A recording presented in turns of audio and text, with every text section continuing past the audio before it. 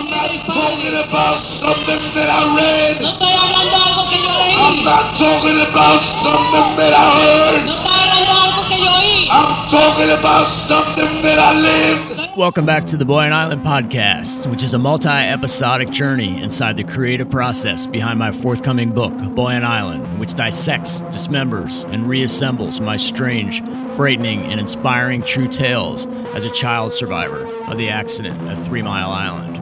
I'm your host, Andrew Hurst. Yes, I'm the boy in Boy and Island, but I'm all grown up now, sort of. And after 40 plus years of recollection, research, and reassessment of unpublished memorabilia, artifacts, and stories, I'm putting it all together in an unprecedented way for all to see, feel, and hear, as ultimately a means to rethink this tragedy in new, revealing, and unexpected ways.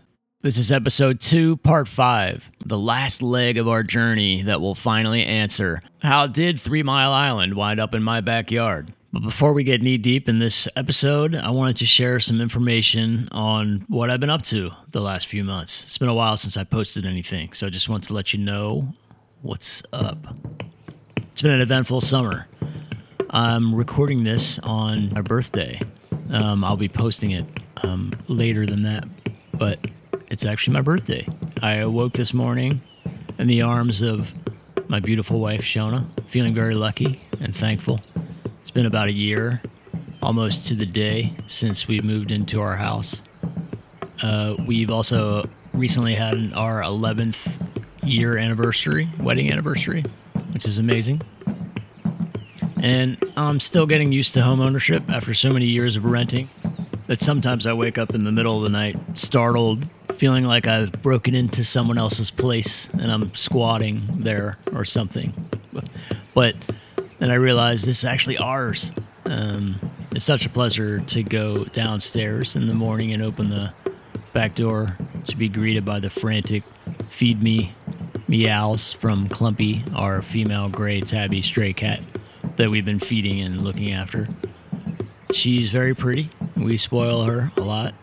She's getting a little fat, but not so much that she can still quite stealthily keep the possums, skunks, and other critters in line, so it's all good.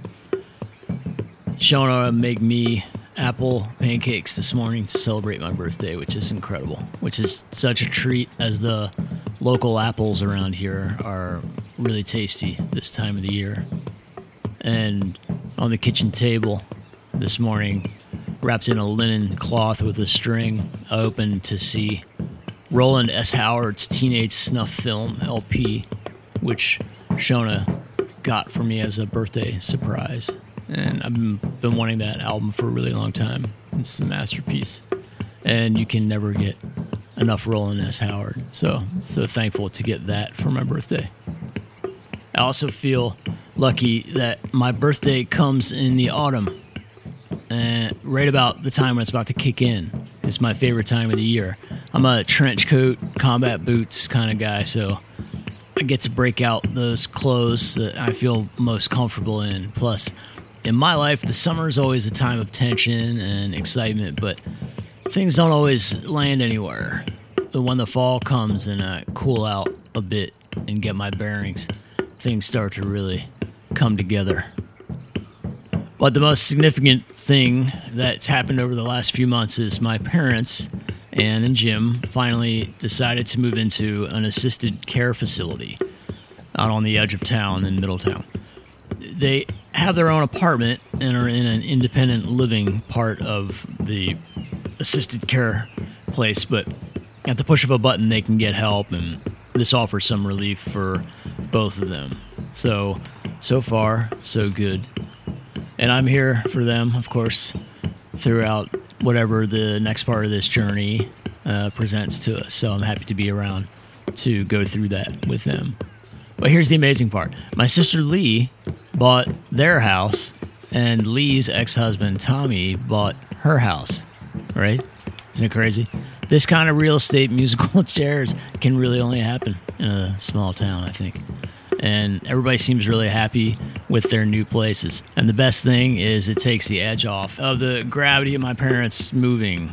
And as my mom can keep her garden, and we can still gather at their former home where they still feel a sense of comfort and familiarity as they grow accustomed to their new living situation. And also, during the course of sorting through things at my folks' house in preparation for the move, I unearthed many more treasures that will be woven into the Boyan Island project. So I've been plugging away and onward and upward towards the new pasture.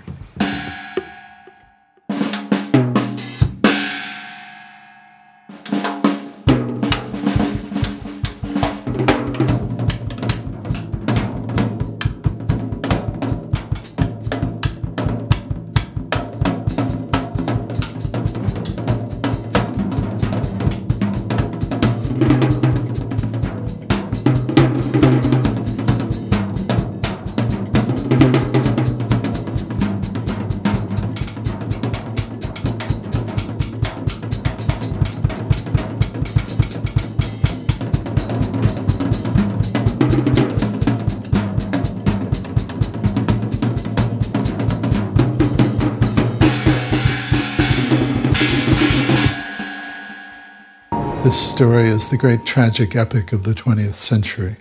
If I were going to give it a theme, the theme would be humankind invents the means of its own destruction. That's Richard Rhodes, the author of the indispensable book, The Making of the Atomic Bomb, published in 1986. And in its nearly 900 pages, it exhaustively details the astounding effort that the United States put forth to forcibly corral some of the best minds that have ever lived to focus their creative powers on an instrument of terror that was the physical embodiment of total annihilation. In the image of the mushroom cloud, the terrible beauty of its phantom ejaculate that had been lustfully cultivated in the damp secrecy of scientific institutions under the patronage of the soon-to-be globally ubiquitous military-industrial complex. When the U.S. deployed nuclear bombs on Hiroshima and Nagasaki in Japan during World War II, it was one of the most contentious acts of violence ever committed in the theater of war. And though this retaliative strike effectively forced Japan to surrender, thus ending the Second World War, the ramifications of this action left more questions than answers. In this episode, which is part 5, the final leg of From Sorcery to Utility, we'll face down some of these tough questions which rightfully continue to haunt us in regards to the risks versus the rewards of nuclear energy. And we'll also bring it all back home, literally, as we unpack and explore the pressures and policies that transform atomic power from a strictly military concern into a source of energy for domestic usage, resulting in power plants such as 3 Mile Island, which lies rotting, defunct, and decommissioned outside of my hometown of Middletown, Pennsylvania. Having lived through the accident that happened there in March of 1979, my family and I never really got to bask in the benefits of nuclear power's unlimited potential that was promised to us. Instead, we found ourselves churning in the wake of the bumbled, half-hearted gesture that spearheaded the nuclear power industry in the United States, constructed primarily as an elaborate but ultimately hollow public relations play to smooth over the infinitely lethal capabilities of atomic power. It's this fraught, paradoxical transition from the violent, weaponized military utilization of atomic energy to its domestic usage as a power source. This duplicitous desire to want to deliver the outburst and then appear eloquent and trustworthy with a well-crafted apology after the fact that I feel merits a meditation on the aggressive tendencies wrapped up inside the human condition. Like, who or what decides when violence is an acceptable response to conflict? And what constitutes an excessive bullying type of use of force? And also, what about when the media gets involved to either manipulate or inflame the public psyche towards an unnecessarily violent perception of an event? Or downplay the severity of an event or action to control the potentially emotional and psychologically damaging aftermath? Let's take a look at some recent and some past iconic examples of what I'm talking about here, ranging from the pathetic to irreverent to downright despicable. Jada, I love you. G.I. Jane 2, can't wait to see it. All right?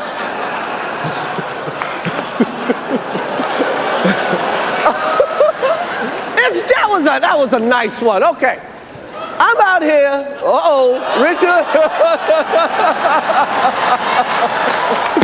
Oh, wow.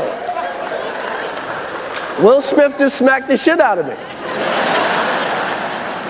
Keep my wife's name out your fucking mouth. Wow, dude. Yes. It was a G.I. Jane jump. Keep my wife's name out your fucking mouth. I'm going to, okay? Okay. That was a greatest night in the history of television. Okay.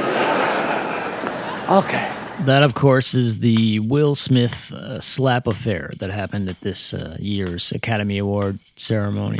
And it's ancient history now in terms of pop culture, but I'm revisiting this incident because it is a recent iconic example of what I'll refer to as the double dip phenomenon, in which Smith violently manipulates the Oscar ceremony, first with his physical and verbal assault, and then shortly thereafter audaciously accepts the Best Actor award for his role in King Richard to rapturous applause. Now, this is precisely the kind of double dip committed by the nuclear power industry in the United States, whose forceful coercion of first the science community to use atomic power as a weapon of war, and then secondly, strong-arming U.S. citizens into accepting this lethal technology in peacetime as a power source with little regard for the health and safety of the general public. But what are the consequences for trying to have it both ways? What kind of message does this send? But one thing I want to explore here is the long tail of violence. Yeah, there's the outburst, but there's also the aftermath. And in that sense, the violent action lives on. And there are other victims besides Chris Rock. Hey guys, this is David Spade and Dana Carvey, and we just wanted to share a few thoughts about the other night with the Will Smith Rock situation. Rock is obviously a buddy of ours, and we have a common denominator, which is being bullied growing up. I was a certified pipsqueak. And always being pushed around, and it really hit a nerve with me and Dana. Also, and Rock had talked about it on this podcast. There's got to be some consequence because you shouldn't be allowed to do that. Dana? Well, first of all, I've seen real anger and experienced it. So the first thing I thought was I was triggered, because everyone talks about triggers, when I saw a very large person go physical on a person who's not small, but much smaller. And that just viscerally just hit me. So I saw a bully. I was just taken back to my childhood. And, when I entered high school, I was 5 feet tall, 93 pounds. Secondarily, where was security? Could anyone else have gotten away with that? It was very awkward. They made it crystal clear that despite their fame and notoriety and all the confidence and comforts they've achieved, it does nothing to shield them from being triggered about how they were bullied in their past. But in the end, in that position, couldn't you just lean over and whisper to your wife that you love her and you think she's beautiful and give her a kiss instead of getting up and smacking somebody on national TV? Just a thought. But when you're in the moment... You've got to calm yourself. They got to calm themselves. I'm overwhelmed. It's unbelievable. How cute. Y'all have overwhelmed me. How cute is that? You're overwhelmed. Okay, people. Okay. What is this? It's electrifying. Calm yourselves. First of all, thank you for... I'm overwhelmed. Are you overwhelmed? Overwhelming. You're very welcome. Yeah. Do you feel welcome now? Okay. What has happened to you?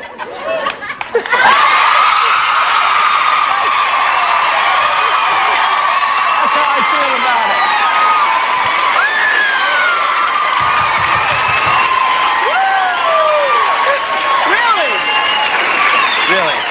Something happened to you. Something happened to you. I'm in love. I'm in love. That's the infamous Tom Cruise Oprah couch incident from 2005, where a love-drunk or gacked to the gills on Scientology mind tricks Cruise jumps up and down uncontrollably and beats his fists into the floor while professing his newfound affection for Katie Holmes to the ecstatic Beatlemania-like roars from the studio audience. This was spun in the media as a public meltdown, but unlike the Will Smith incident, in this case, people just kind of thought it was weird and a little bit corny. Nobody was hurt besides Cruise's reputation. But the guy was professing how much he was in love with somebody, so what's the big deal? But it alarmed many. They couldn't handle seeing him temporarily lose his grip on an otherwise carefully and strategically manicured public persona. We always act like we want to see behind the scenes of the lives of celebrities and stars, but it's almost like when we get a chance to actually see beyond the surface. And sometimes what we see actually feels too real, that we actually want the fake version instead. And you know something? You know something? Not only are we going to New Hampshire, we're going to South Carolina and Oklahoma and Arizona and North Dakota and New Mexico. And we're going to California and Texas and New York. And we're going to South Dakota and Oregon and Washington and Michigan. And then we're going to Washington, D.C. to take back the White House. Yeah! Now that, of course, is the infamous Howard Dean outburst. Now, Howard Dean was the governor of Vermont from 1991 to 2003. And this event happened during his campaign for the 2004 presidential election, in which he was considered by many to be somewhat of a frontrunner for the Democratic Party. But once the media picked up on the sound bite and ran with it and played it over and over and over and over again, the Dean campaign couldn't get out ahead of it, and it basically spelled the end for him, as he was painted as some unpredictable monster. This became an iconic instance of extreme media bias, with certain news agencies admitting they had intentionally repeated the soundbite for maximum negative effect. But the damage had been done. Ready for more bully stuff? And like a typical teenager, part of Antonio Dell'Otero's morning routine, checking his social media.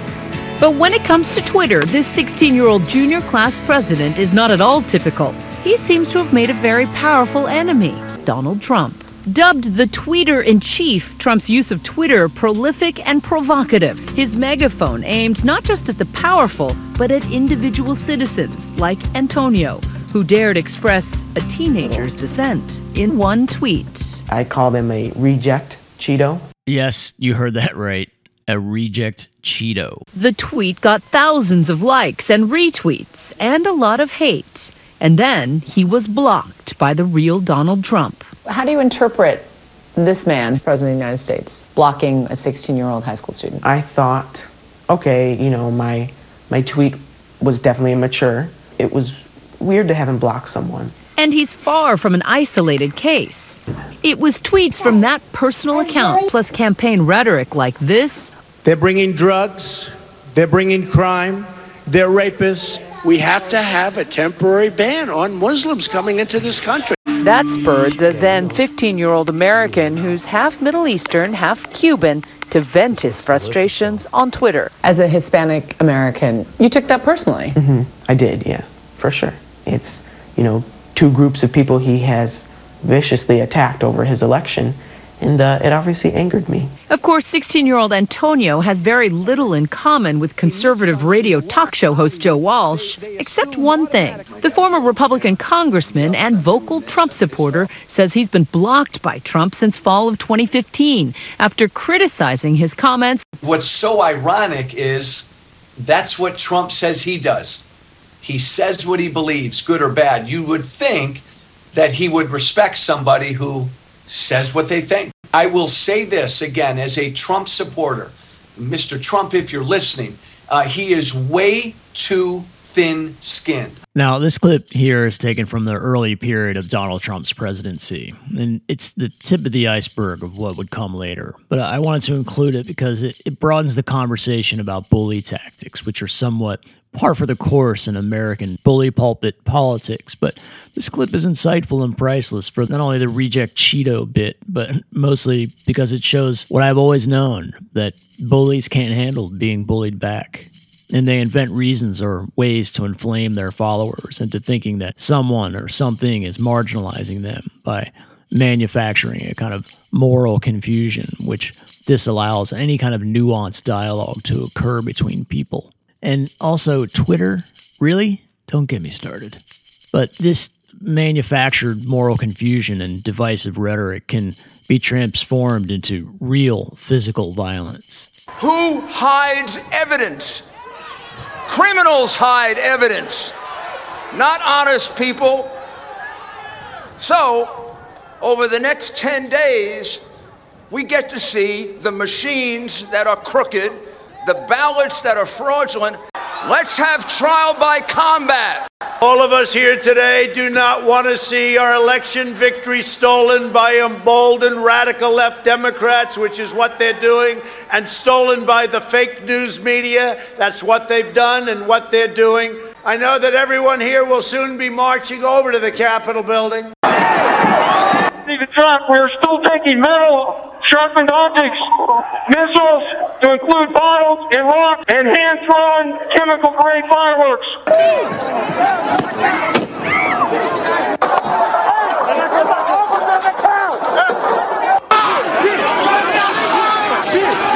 This is now effectively a riot. So, if we're wrong, we will be made fools of. Yes, indeed you will. In a terrible and unfortunate coincidence, while I was recording and preparing this podcast, this happens. Central Pennsylvania High School has canceled the upcoming football season as it investigates several alleged incidents involving hazing. Cell phone video from earlier this month appears to show two players from the Middletown area high school football team in Dauphin County restrain a teammate and use a muscle therapy gun and other athletic equipment on his backside. That video came on the heels of an investigation that was already underway because of a separate hazing incident. The Middletown Area School District says it will work to find other opportunities this fall for the cheerleading team, the marching band, who are also now being impacted by the season's cancellation. Now, football in this neck of the woods is a very, very, very big deal. So for the entire season to be canceled is catastrophic and unprecedented, and for very good reasons. The local district attorney has since sentenced 10 teenagers with multiple charges, including criminal attempt to commit involuntary deviant sexual intercourse, indecent assault, unlawful restraint, simple assault, and hazing. Now, I played football for Middletown and was the starting left cornerback for the varsity squad of the class of 92, and I'm deeply disturbed by this turn of events. And I've racked my brain to try to remember any of this hazing, bully type of behavior, and I don't remember being bullied particularly or witnessing anything even remotely close to this type of thing occurring. But I've never participated in bully behavior, and I wasn't raised in an environment where anything like this was tolerated. My parents didn't speak or behave aggressively towards each other, and my dad didn't bully me, so I feel very fortunate and lucky that I'm a product of this upbringing. I think bullying is a learned trait, and if you are a product of a violent environment, one tends to perpetuate this and bring it with them forward. So, young men, leave it on the field, please.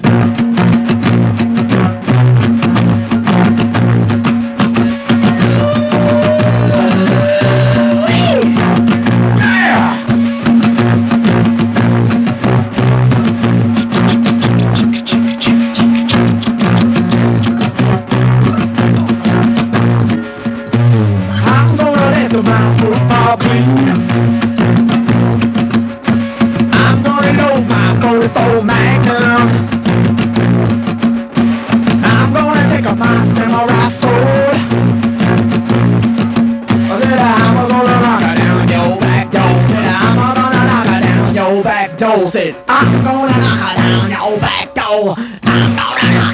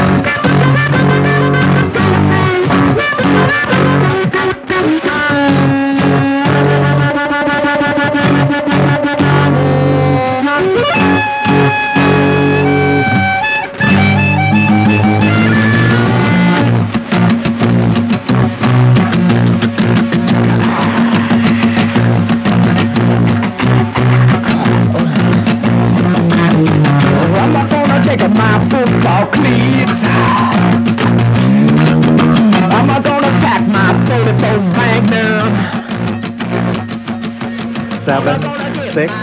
We have main engine start. 4, 3, 2, 1, and liftoff. Liftoff of the 25th Space Shuttle mission, and it has cleared the tower. Now controlling. Roger, roll, Challenger. Good roll program confirmed. Challenger now heading down range.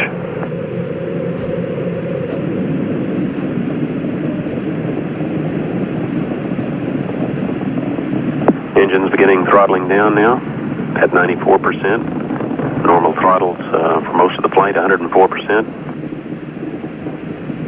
We'll throttle down to 65% shortly.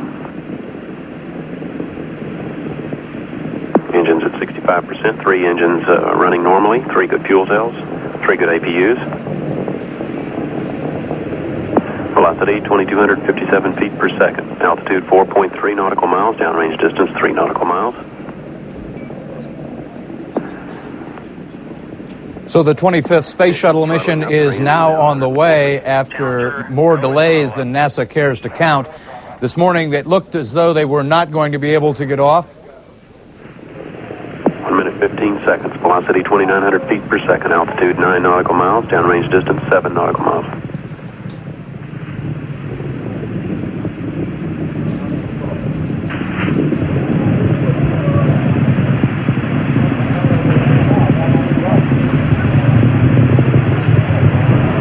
Looks like a couple of the solid rocket boosters blew away from the side of the shuttle in an explosion.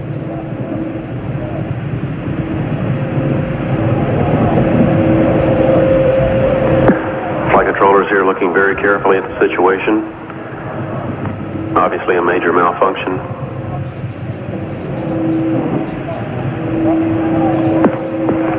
We have no downlink.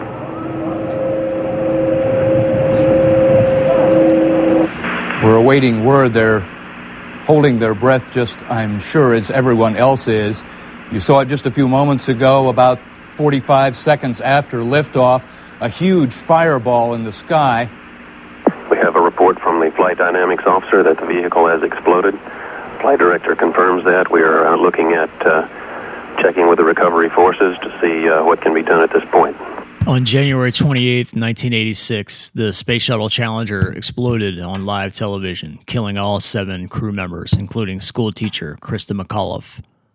I was 13 at the time. Most kids were tuned into the TV in their classrooms at school, especially so because of the pride and excitement that the teaching community felt for Christa McAuliffe, which quickly turned to sorrow and disbelief.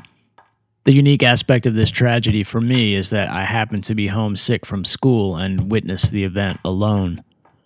I remember getting that cold sweat and numb disbelief at what I was seeing. I was also kind of relieved that I didn't have to be at school to see my teachers crying at the sight of it, as it's always especially traumatizing when you're a kid seeing adults cry uncontrollably. But because I was by myself, I didn't quite know what to do. I remember touching the TV screen, trying in vain to push the broken pieces of the space shuttle back together again. I felt like Heather Rourke in that scene from Poltergeist, as I absorbed the image, and the image absorbed me.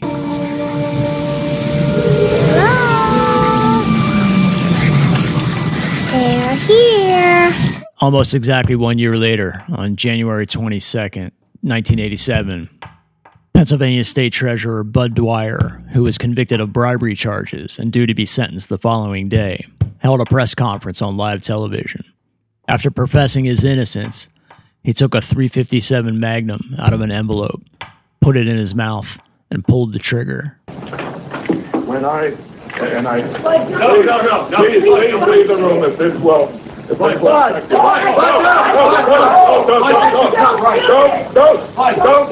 This will hurt someone. Don't do that.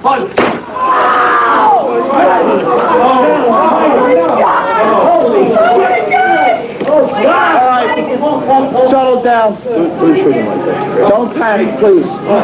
Don't panic. Most TV stations froze the image prior to the gunshot, but not mine. WHTM, a local Harrisburg channel, broadcast the footage, uncut, and I saw it, and I can never unsee it. Sometimes, no matter what, violence finds you. Far back in time, back before there was an Earth, there were flaming fireballs in space. We call them stars. And there are millions upon millions of them. Each star, like our own sun, is a raging nuclear furnace that shoots out showers of particles too tiny to be matter as we conceive it, along with invisible forces that we call radiation. This radiation and these particles travel through space at fantastic speeds until they strike some other matter which may make new flares of radioactivity. They strike wandering asteroids, moons, and planets such as our own. Everything in space, Earth included, receives this radiation. Skies partly cloudy this afternoon, clearing by...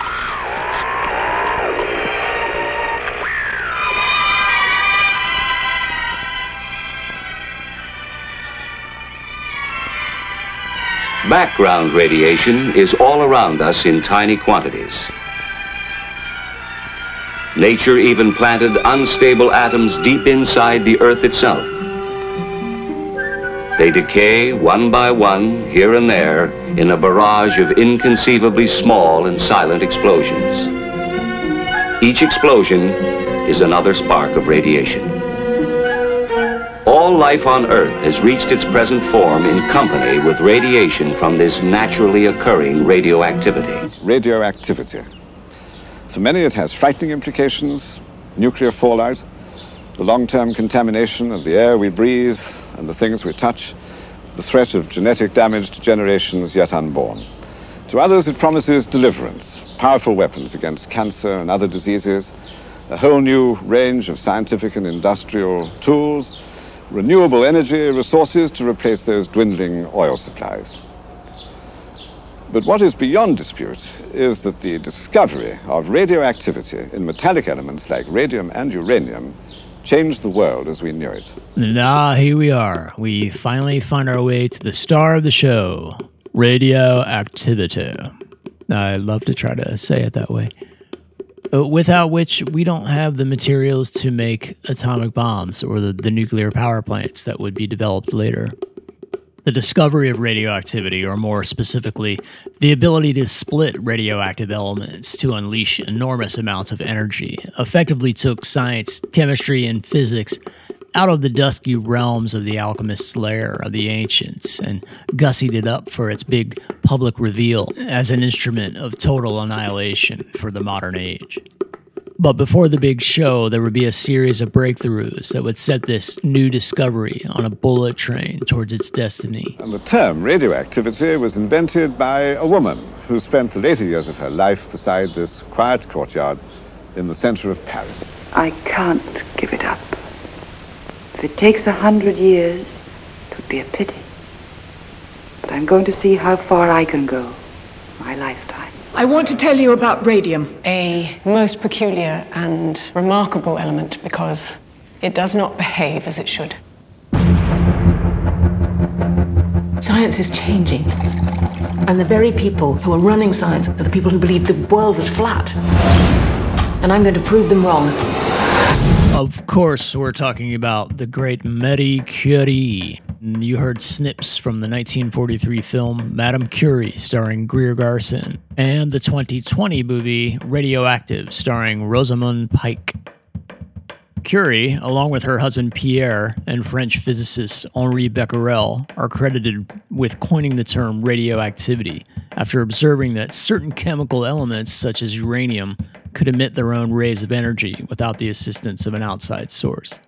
This led to their discovery of two new highly radioactive elements, radium and polonium, which was named after Curie's homeland of Poland. And alongside Henri Becquerel, resulted in their joint Nobel Prize Award for Physics in 1903. And Marie was also the sole winner of the Nobel Prize for Chemistry in 1911. She is the only woman to win this award in 2 different fields.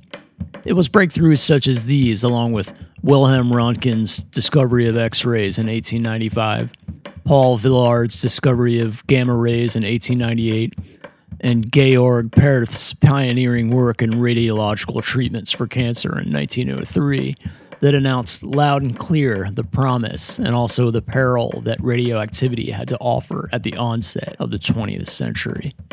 The discovery of radium in particular, due in large part to Madame Curie's newfound celebrity status, caused a sensation and captivated the general public. And thus, an industry was built intent to capitalize on and exploit this luminous and dazzling element with an endless array of wondrous and rather suspect consumer items.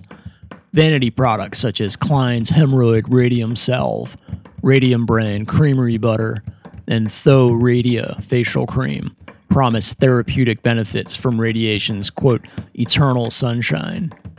Though many of these products contain little or no radium, mostly because of its prohibitive cost and scarcity as an active ingredient. But a handful of other products did contain high levels of radium. 2 such products were invented by William J. Bailey. The scrotal Radiandocrinator, a kind of jockstrap to wear at night to increase male virility, which included the directions to, quote, radiate as directed, and had a hefty price tag of up to $1,000. His other product was Radithor, a, quote, certified radioactive water, claiming to cure impotence and fatigue.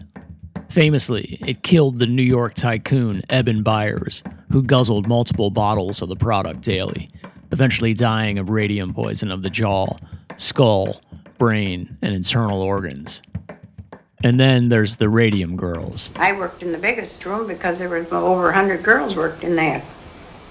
And that's how you was taught every day. We never got time to talk. You were too busy to work. And if you wasn't any good, you were dismissed. And the bosses worked downstairs a lot of time. So we just figured, well, we got a little radium left in our jars. They're going to be well cleaned out. We got to get new for starting after lunch, so we take a sneak. Paint our faces up and put mustaches, and a couple of girls painted their ears. And I always did paint, by my nostrils here, and done my eyebrows, and done a mustache and a chin. And one time we had one girl that even painted her teeth and held her mouth open till it dried on there. See, it dried. And then the 3 of us, we went in the dark room to make faces at each other, see. Peg's trouble started when she had a tooth pulled, and it wouldn't heal. It was all honeycombed from the radium. The tooth never did heal. This is my sister. How she looked at 17 before she went to work at the radium dial, and she looked a picture of health. She's such a pretty girl. When she'd come home after work, she would have to lay down and rest. I can see her walking down the street. She limped. And it all seemed to settle in her hip. Of course, it was all through her bones. My parents took her to a doctor in Chicago. He confirmed what they had thought it was. But he says, I cannot speak out and tell you because this would be the end of my career. So there was really nothing they could do. He went to a lawyer, but evidently the lawyer was bought off. Couldn't do nothing for us, so Daddy said, well, just forget it. He said, we won't go any further. So, what does this tell you? I don't know what's wrong with her. I'm dizzy. My joints ache. I lost a tooth and 2 others are loose. Do you know what's wrong with me? Absolutely nothing. You're healthy as a horse. Where do you work? American Radium. We're dial painters. We believe that exposure to radium can cause devastating tissue damage. Radium is good for you. Everyone knows that. What does this mean for us? We take American Radium down. There's a doctor that can test if your bones are radioactive. Bessie, you sound crazy. I'm not losing my job over this. I'm scared. I'm not going back in there. Everyone put down your brushes. Radium is poison. They're trying to silence you. They must be stopped. Really think you can beat American Radium? I am going to make American Radium pay for what they've done. We're gonna win. That's a clip from the 2020 movie Radium Girls, starring Joey King. And before that was actual audio testimony from some of the real factory workers. The Radium Girls painted self-luminous, radium-based paint on watch and clock dials from around 1917 through the 1920s. The incidents occurred at factories in Orange, New Jersey, Ottawa, Illinois, and Waterbury, Connecticut. The workers were encouraged to practice a technique called lip pointing, placing their paintbrushes between their lips to achieve a fine enough point to paint the miniature watch dials, ingesting the toxic radium in the process. And as you heard in the clip, some of the women even started painting their fingernails and even their teeth as to allow them to glow into the evening after their work shifts. Now, the factory owners were aware of the levels of toxicity in the radium paint, but the workers were not, and this resulted in many of the women dying from hideous forms of radiation-induced cancer. I have a memory of catching fireflies at twilight in the warm summer evenings as a child, then smearing the bugs on my teeth to attain a glowing set of fangs to horrify and delight my friends. The kind of twisted innocence of this childhood caper is also tangled up with the slogan, "Hell no, we won't glow," which I would hear my parents and others chanting at rallies after the accident at 3 Mile Island.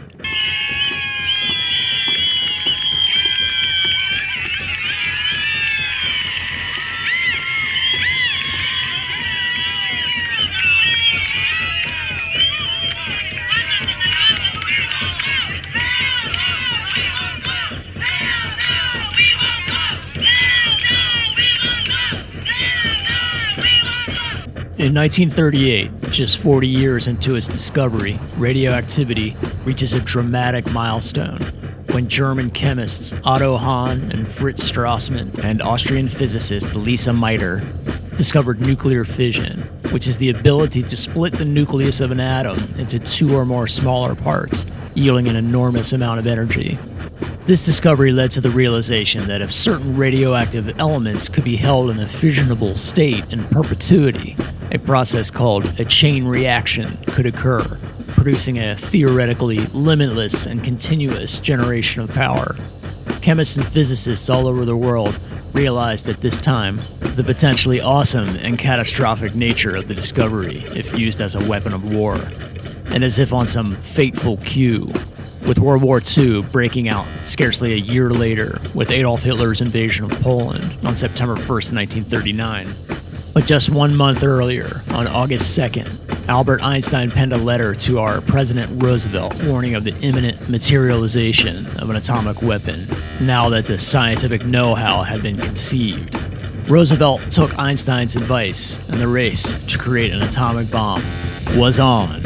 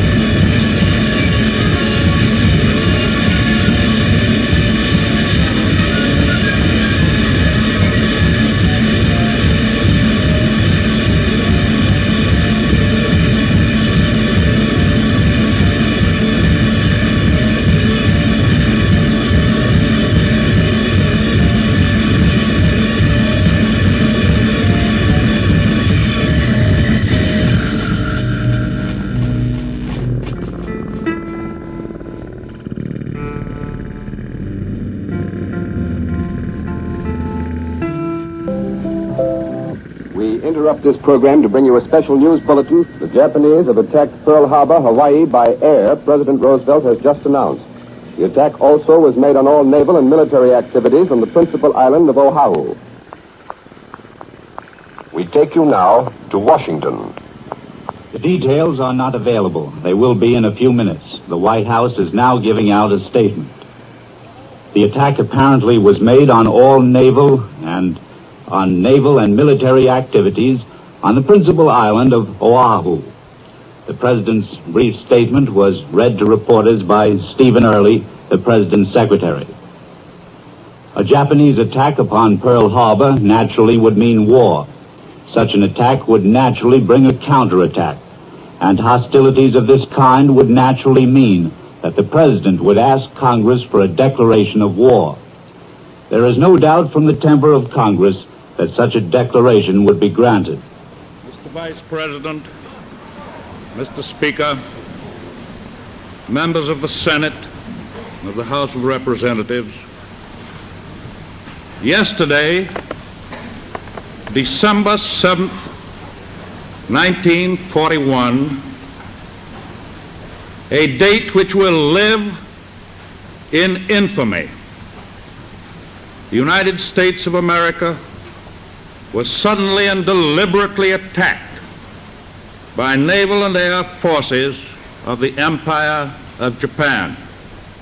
Japan's surprise attack on Pearl Harbor on December 7th, 1941, which killed over 2,400 Americans, forced the United States to enter World War II, and thus the uncompromising and stealthy resolve that is revenge, American style, was unleashed with chaotic and terrifying consequences. When the Japanese attacked Pearl Harbor, our west coast became a potential combat zone. Living in that zone were more than 100,000 persons of Japanese ancestry, 2/3 of them American citizens, 1/3 aliens. We knew that some among them were potentially dangerous, but no one knew what would happen among this concentrated population if Japanese forces should try to invade our shores. Military authorities therefore determined that all of them, citizens and aliens alike, would have to move. Little did I know that I would replace the pigs and the cows and that type of stuff, because they restructured the fairgrounds and the parking lots into these temporary hovels. And they had a hell of a lot of nerve calling it Camp Harmony. But anyway, it was, it was a real traumatic type of living, where you're in the former stalls where the pigs and the cows and everything else were. Families of 6 and 7 were crowded into one little spot. And I just felt that all this liberty and crap was all crap. So you read so much about democracy and all this, and it was a real eye-opener to see what could happen to citizens and what the citizenship mean. Because it just bothered the heck out of me to think that I tried to be a good citizen, and man, they're tossing me into joints like this. As 1941 turned into 42, while here in the States, we were imprisoning our own citizens in the name of national security, and Hitler doubling down on his genocidal, racist ideologies with the mass murder of European Jews in concentration camps like Auschwitz, World War II reached a crucial turning point. In June of 1942, the United States formed the Manhattan Project, constructing 3 massive facilities to design and build the first atomic bomb, one in Oak Ridge, Tennessee for uranium enrichment, one in Hanford, Washington for the production of a new fissionable element, plutonium, and lastly, a facility in Los Alamos, New Mexico to design and build the actual bomb.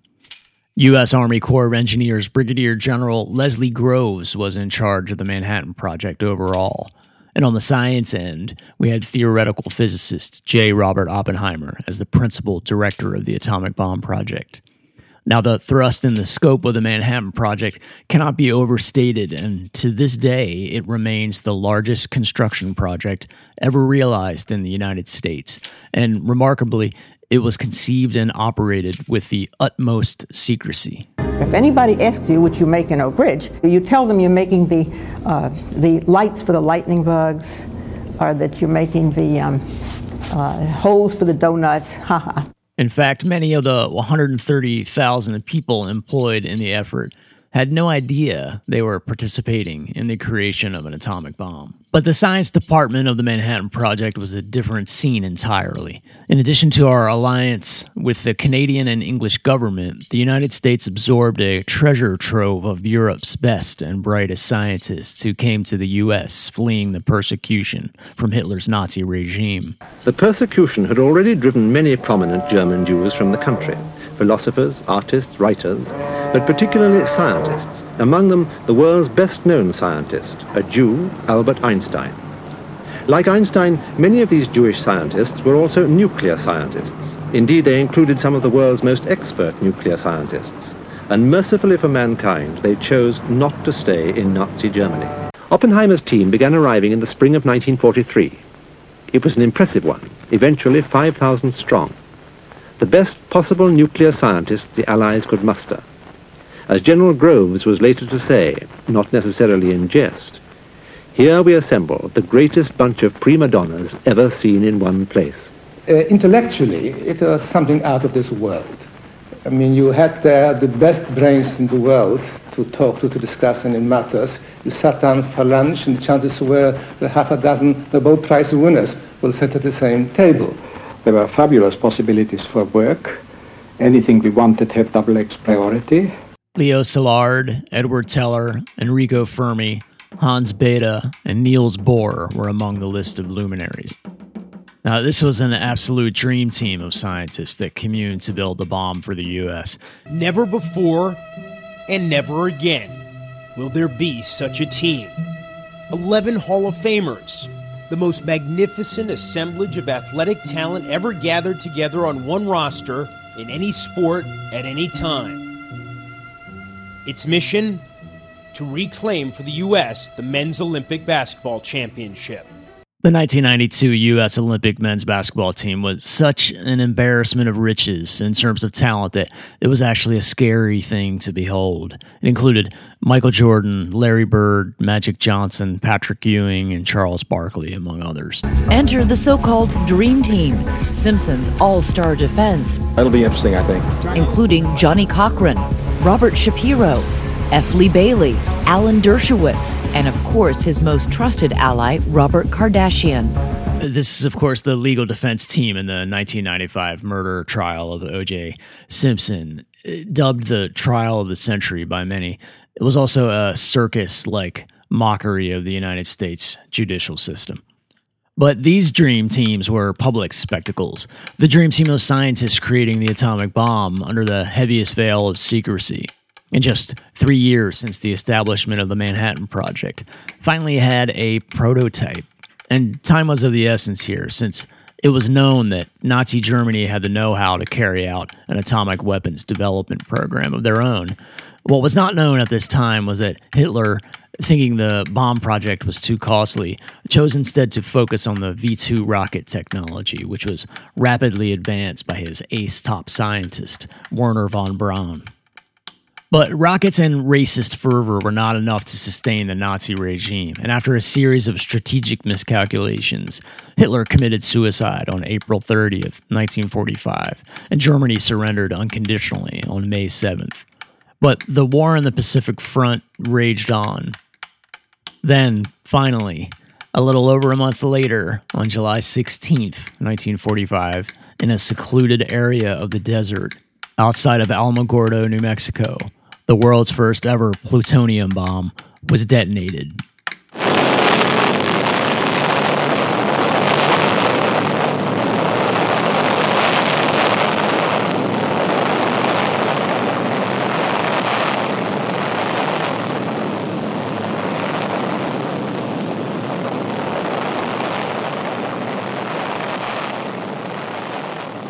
Brigadier General Thomas F. Farrell, an eyewitness to the event, wrote this in an official memorandum to the War Department dated July 18, 1945.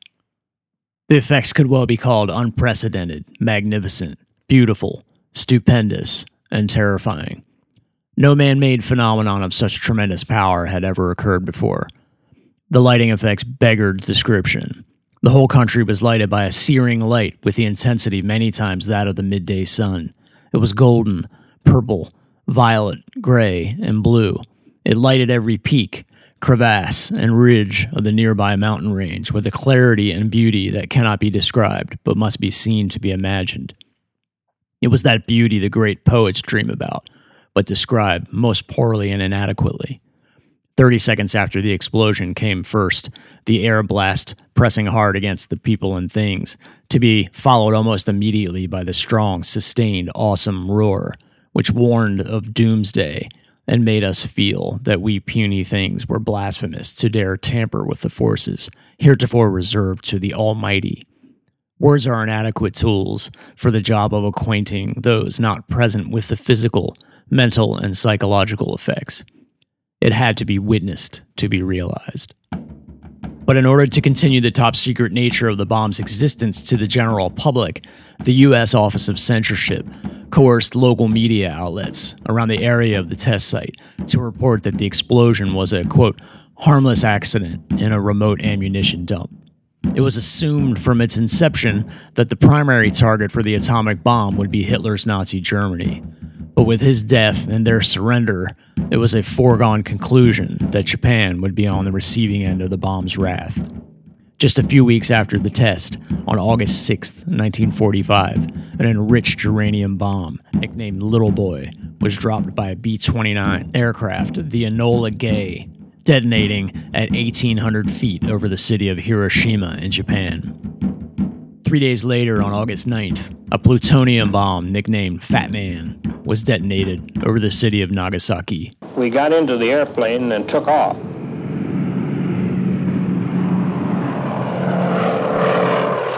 Once we were airborne and in the air, I then left the pilot's seat of the airplane and I crawled back into the back where the enlisted men were. I got them all together back there, and we poured some coffee out of the thermos jugs, and I told them actually what we were doing and what we were carrying at that time. And the weather being clear at our primary, which was Hiroshima, there was no decision left. I mean, we were on the way to the primary. So that part of it was perfectly routine. As we came in from our initial point to the bomb release point, it was again routine. We were bothered not in the least by any kind of fighter opposition, no flak. We didn't see anything to cause us any concern, so that we were able to concentrate strictly on the bombing problem. The bomb was released. We executed our turn away as we had been directed. The bomb blast hit us. It hit us in two different shock waves, the first being the stronger. This, as I say, was a perfectly unexciting and routine thing up until the point of taking a look at the damage that had been done. And then it was a little bit hard to realize. It was kind of inconceivable as to what we were looking at there. We passed comments back and forth in the airplane. We took pictures. And by the time we had done that, I became concerned that we better quit being sightseers and get out of there. And we were gone and off of the coast in a matter of about 20 minutes from the time that the bomb was released. Captain Behan, what was your most outstanding experience on this historic flight? I suppose it was when the clouds opened up over the target at Nagasaki. Target was there pretty as a picture. I made the run, let the bomb go. That was my greatest thrill. A short time ago, an American airplane dropped one bomb on Hiroshima and destroyed its usefulness to the enemy. That bomb has more power than 20,000 tons of TNT. The Japanese began the war from the air at Pearl Harbor. They have been repaid many-fold, and the end is not yet. With this bomb, we have now added a new and revolutionary increase in destruction to supplement the growing power of our armed forces. In their present form, these bombs are now in production, and even more powerful forms are in development. It is an atomic bomb. It is a harnessing of the basic power of the universe. The force from which the sun draws his power has been loosed against those who brought war to the Far East. We are now prepared to destroy more rapidly and completely every productive enterprise the Japanese have in any city. We shall destroy their docks, their factories, and their communications. Let there be no mistake. We shall completely destroy Japan's power to make war. If they do not now accept our terms, they may expect a rain of ruin from the air, the like of which has never been seen on this earth. We have spent more than $2 billion on the greatest scientific gamble in history, and we have won. But the greatest marvel is not the size of the enterprise, its secrecy, or its cost, but the achievement of scientific brains in making it work. And hardly less marvelous has been the capacity of industry to design and of labor to operate the machines and methods to do things never done before. Both science and industry work together under the direction of the United States Army, which achieved a unique success in an amazingly short time. It is doubtful if such another combination could be got together in the world. What has been done is the greatest achievement of organized science in history. On August 14th, 1945, Japan surrendered, and World War II was over. But the real controversy over atomic power had really just begun. As it is often described, the nuclear genie was now out of the bottle, and it wasn't ever going to get stuffed back in. But what did atomic power really have to offer? In the immediate aftermath of the bombings, the general public were, for the most part, only given access to information that largely valorized the bomb's use in World War II as a liberating factor, that in ending the war so abruptly, further mass casualties were avoided. But most Americans needed little justification for the bombings of Japan after the events of Pearl Harbor. And largely, the atomic bomb at this time was viewed as just another weapon in a total war, alongside poison gas and incendiary firebombs, etc. All this granted the United States government, and most notably the military, a convenient grace period to manicure the public's opinion and perception of atomic power, while scrambling to figure out what the hell they were going to do as self-appointed stewards of this frightening new technology. But this initial grace period would eventually give way to the cold, hard truth of what actually happened at Hiroshima and Nagasaki, when the New Yorker magazine dedicated its entire August 1946 issue to John Hersey's harrowing and devastating report titled simply Hiroshima, later published in a book form. In it, Hersey follows 6 different Japanese victims of the bombings, laying bare their testimonies, with no filter. In one passage it reads, "The eyebrows of some were burned off, and skin hung from their faces and hands. Others, because of pain, held their arms up as if carrying something in both hands. Some were vomiting as they walked. Many were naked or in shreds of clothing. On some undressed bodies, the burns had made patterns of undershirt straps and suspenders, and on the skin of some women, the shapes of flowers that they had on their kimonos. Many, although injured themselves, supported relatives who were worse off. Almost all had their heads bowed, looked straight ahead, were silent, and showed no expression." In the wake of Hersey's book, a steady stream of opposition and tough questions surrounding the moral ramifications of atomic power began to emerge. Even some of the head scientists who had worked tirelessly to create the bombs felt a deep sense of remorse. Few people laughed. Few people cried. Most people were silent. I remembered the line from the Hindu scripture, the Bhagavad Gita.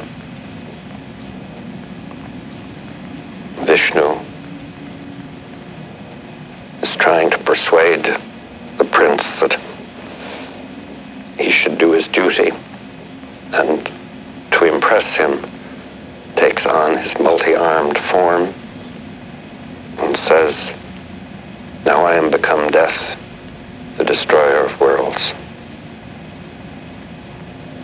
I suppose we all thought that one way or another. That's J. Robert Oppenheimer, considered the father of the atomic bomb. His colleague, Leo Szilard, one of the key inventors of the bomb technology, was so shaken by the destruction that was unleashed on Japan that he dedicated his life to nuclear safety issues, arms control, and prevention of further military usages of nuclear energy. But one thing is for certain: the image of the mushroom cloud sprouting upwards after an atomic bomb explosion symbolizes the grotesque and divine summation of the unprecedented atrocities of World War I and World War II, combined with the fully realized achievement of an eternal symbol of man-made doom on permanent display in the executive wing of Humankind's Psychic Museum. A masterwork of communal violence. This was militainment long before the term was coined, and the ultimate embodiment of war as spectacle. This was not a figment of the imagination. This was a demonstration of a new reality, necessitating a reset or permanent rearrangement of our future déjà vu. Was this finally the achievement of the Philosopher's Stone? But instead of gold, we get a weapon of mass destruction?